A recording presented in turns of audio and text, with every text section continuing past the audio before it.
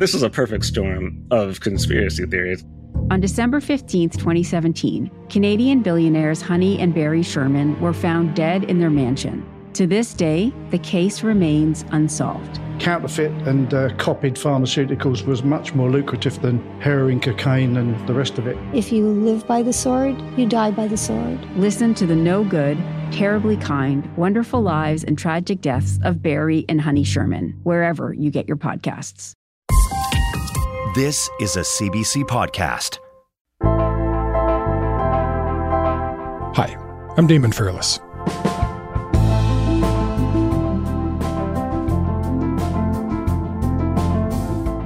A new study's come out that says there's way more air pollution coming from oil sands operations than we previously thought. And I don't mean just like double or triple the amount, but between 20 and 64 times more. That would mean the air pollution from oil sands is on par with estimates for the entire rest of Canada, or say a megacity like Los Angeles.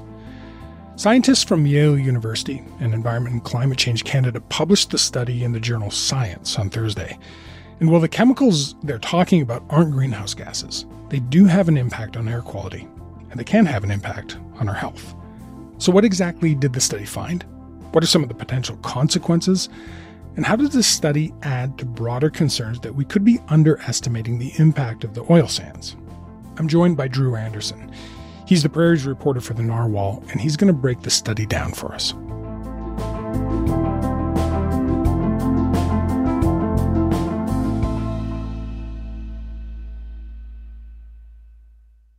Hey, Drew, thanks so much for coming on. Thanks for having me. So I want to understand how the study found these really quite eye-popping levels of pollution, but I first want to understand where we get our usual estimates from. So what exactly are the kind of particles we're talking about here and measuring, and how do we usually measure them? So I think right off the bat, it's important to sort of, distinguish between this and greenhouse gas emissions. So, people will hear emissions from the oil sands or the oil and gas sector, and they'll immediately think about, carbon dioxide, methane, climate change emissions. And that is specifically not what this was looking at. This was looking at air pollutants that are emitted from these facilities. So, volatile organic compounds, semi-volatile organic compounds, things that at a certain temperature are turned into gas, released into the atmosphere, and then, sort of mix and mingle in this atmospheric soup to become more harmful air pollution particles that can have an impact on human and environmental health. And currently, those sorts of things, at least on one level, are self-reported by industry. Okay. So they measure them right at the facility level. They measure them from, the stacks that are emitting this pollution. They measure it from within the facility. They do this sort of air monitoring.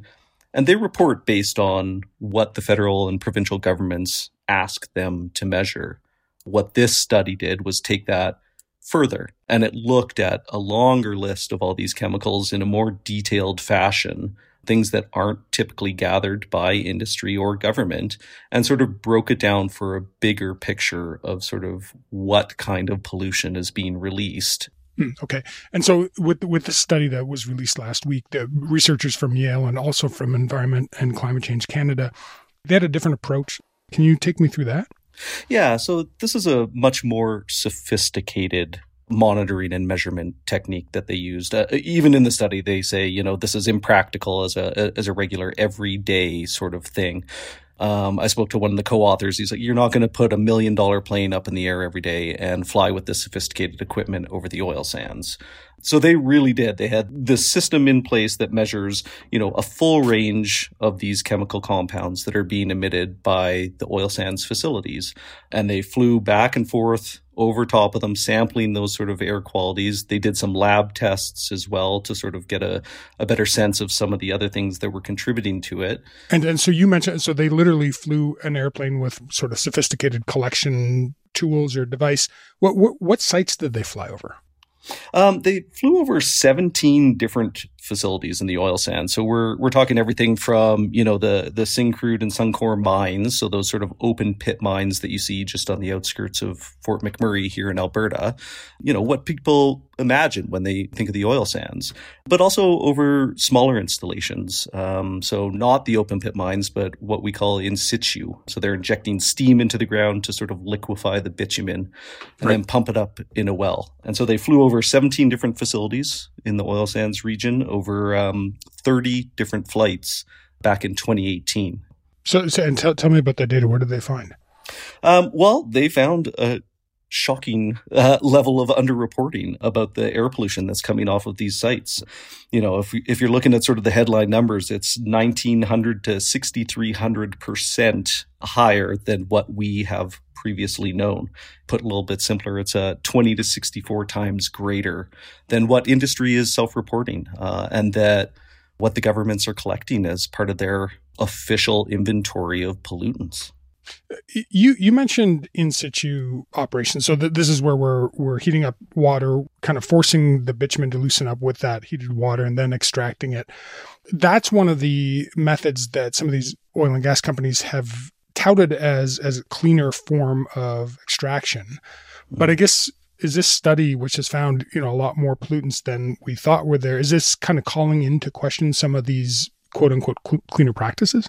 Well, yeah, in one aspect, for sure. If you look at an open pit mine and sort of, going back to what we were talking about earlier, that's what people imagine when they think of the oil sands. They're enormous, almost impossible to describe the scale of these places. In situ, much smaller footprint. So in that respect, they are a little bit gentler. But what this study found is that when it comes to these air pollutants, there is almost no difference, or it's a very small difference between them. And that was a surprising finding, because you would think that, when everything is sort of contained underground and then injected up into a well, it would have less air impacts than these giant pit mines. But that's not the case.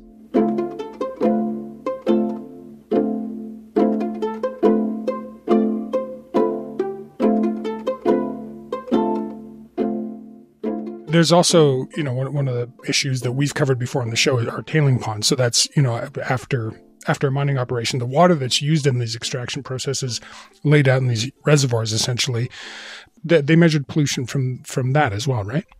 Yeah, absolutely. They found that these substances are definitely off-gassing off the tailings.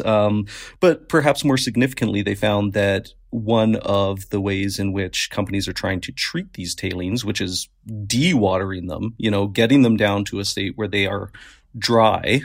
Think of it like a powder, or not quite rocks, but they dry these things out and they store them on site, or they dispose of them and even use them in construction projects like building roads and dikes. So this is one technique that they've used to sort of like try and deal with, over 1 trillion liters of tailings that have accumulated on the land.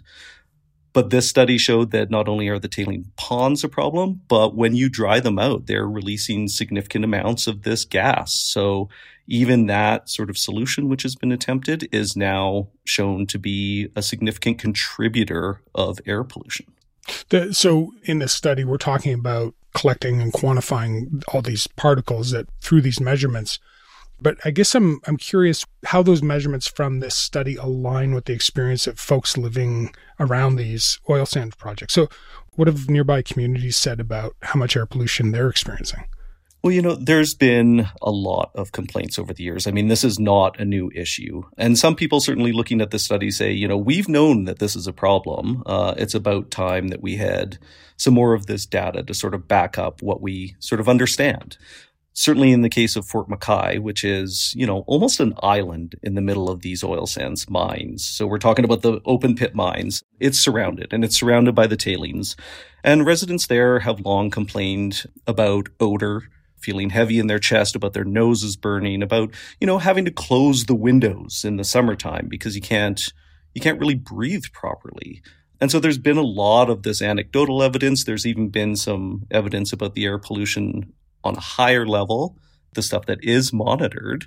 But I think that this is going to be a sort of moment for these communities to sort of feel vindicated.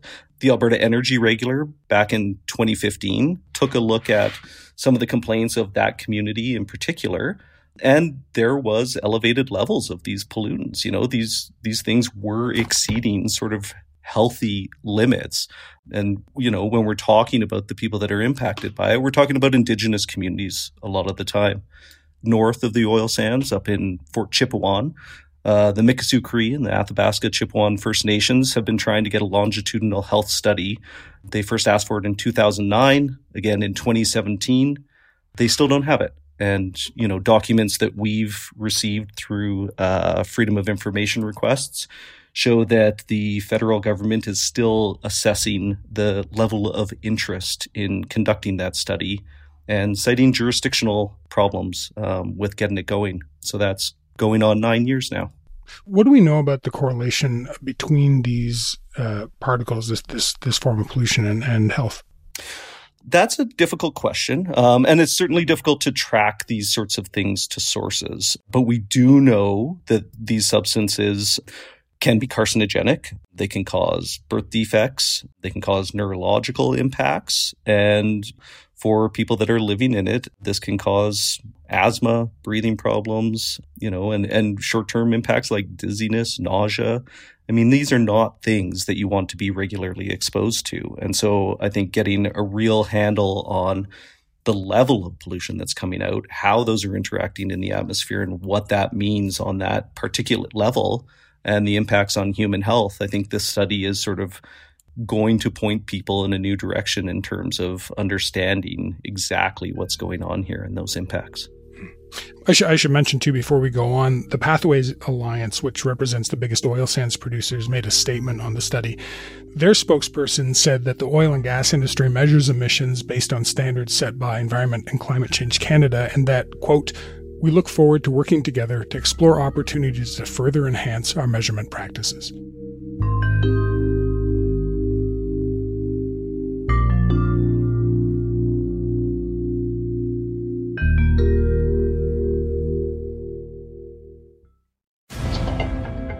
Hey, it's Jeff Blair. And I'm Kevin Barker. Join us for in-depth coverage on everything surrounding the Toronto Blue Jays and the biggest stories across Major League Baseball with the best guests in the game and, of course, first-class analysis. Ha! That's the smartest thing you've ever said, Jeff. See what I have to put up with? It's Blair and Barker. Be sure to subscribe and download the show on Apple, Spotify, or wherever you get your podcasts.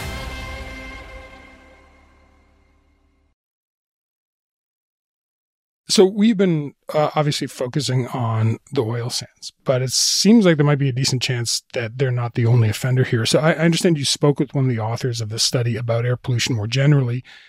So if he were to take this airplane capture method to other places, other industrial sites, and even cities, what did he tell you about what he'd suspect he'd find?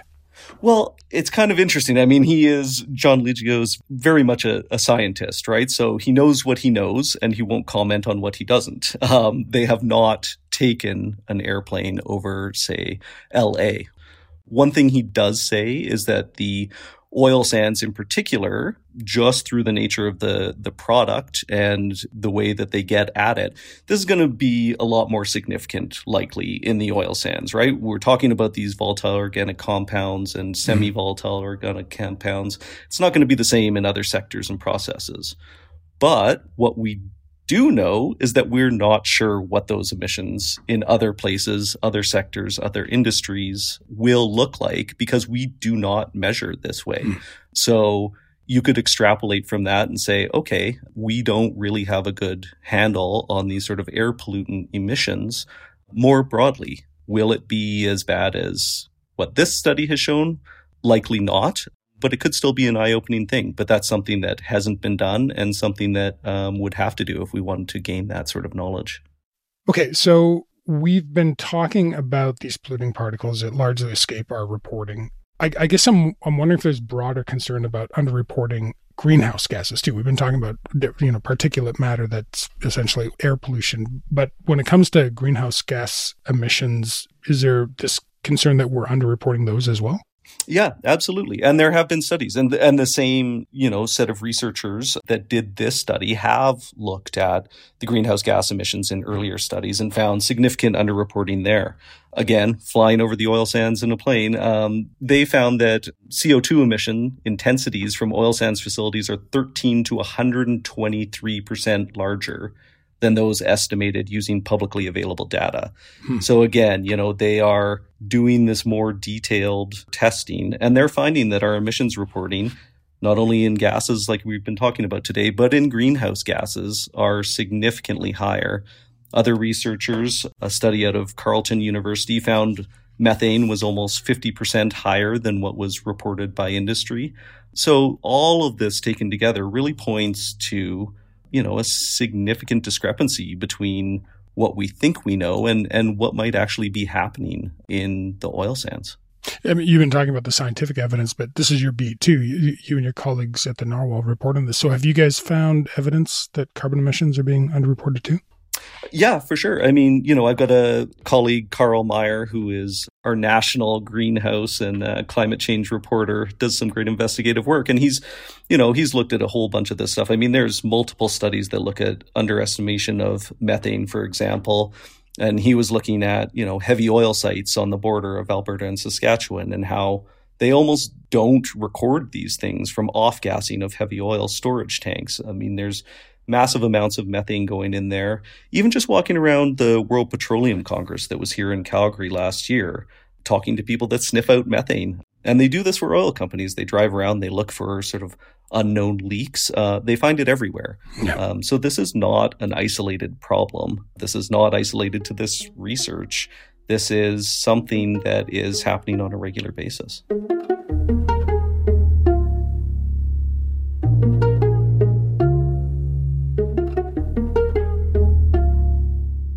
So, let's turn to the issue of regulating emissions because, the federal Liberals have announced a coming cap on oil and gas emissions, but those regulations are based on an estimate of what we're emitting, right? If we're drastically underestimating what we're releasing to our atmosphere, are you concerned about how effective these kind of regulations are? Well, yeah, absolutely. And I think we're getting into, once we start getting into those sort of policy discussions, we're into political science rather than science. And I don't think, the federal government is going to take a look at this study and completely revamp its cap on emissions based on this. And they're going to face tremendous pressure. They already do. We've seen TC Energy is already putting pressure on the government to try and not have methane emissions from LNG facilities included in that cap. Lobbying efforts from this industry are relentless and effective. We've seen rollbacks in regulations through the pandemic. We've seen pressure constantly to sort of chip away at what we are actually including in these sorts of things. And that doesn't necessarily follow the science. That follows, carefully calibrated politics that mingles with that science. So, if you want to get poetic about it, the same way we don't understand how these gases mix and mingle in the atmosphere, we don't really understand how these sort of policy discussions mix and mingle and what the policy is going to look like on the other side. But I would be surprised if the government took studies like this and then really dropped the hammer on an oil and gas industry, because that would have significant impacts too. Let's not get too lost here and forget that this is a significant employer in Alberta. I go to a family dinner and there's people sitting around my dinner table that would, lose their jobs if the industry shut down overnight. It's significant. We need to approach these things carefully and thoughtfully. The hopeful side of me says that will happen through these kind of discussions. And the cynical side of me says we're not going to look at the science and we're going to make those decisions based on political expediency. Okay, but getting back to the science, I guess kind of the last question I have here is you've covered this a lot. When you see a study like this, what kind of questions does it raise for you generally about how much we actually know about the effects of oil production? I come across this all the time in my work, and it's not just about emissions. It's not just about air pollution. I mean, it's even just basic things like how much will it cost to clean up oil and gas infrastructure in this province? And you run into these walls where we just don't know. A lot of what we do know is self-reported by industry. A lot of what we should know is not released through the Alberta Energy Regulator, which oversees these things in the province. We have estimates from the regulator through leaked documents that show the oil sands alone will cost $130 billion to clean up. And we have about, $1 billion on hand to do it. We have estimates for well cleanup. We just saw a recent one from the Alberta Energy Regulator at $33.3 billion, which some people say is at least half of what it will actually cost, about $60 billion, but possibly up to $88 billion, according to, again, internal documents gained through Freedom of Information. And so we don't know what's really happening. And we don't know what that's going to look like in the future. And we don't know how we're going to clean up things like the oil sands and their tailings ponds. So I think this is just another indication of an information vacuum on a very serious issue that we need to get on top of. Drew, thanks so much for coming on. I appreciate the time. Thank you.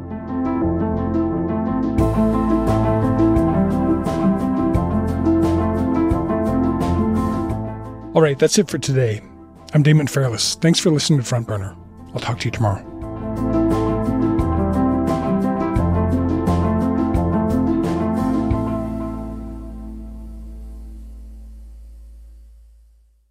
For more CBC podcasts, go to cbc.ca/podcasts.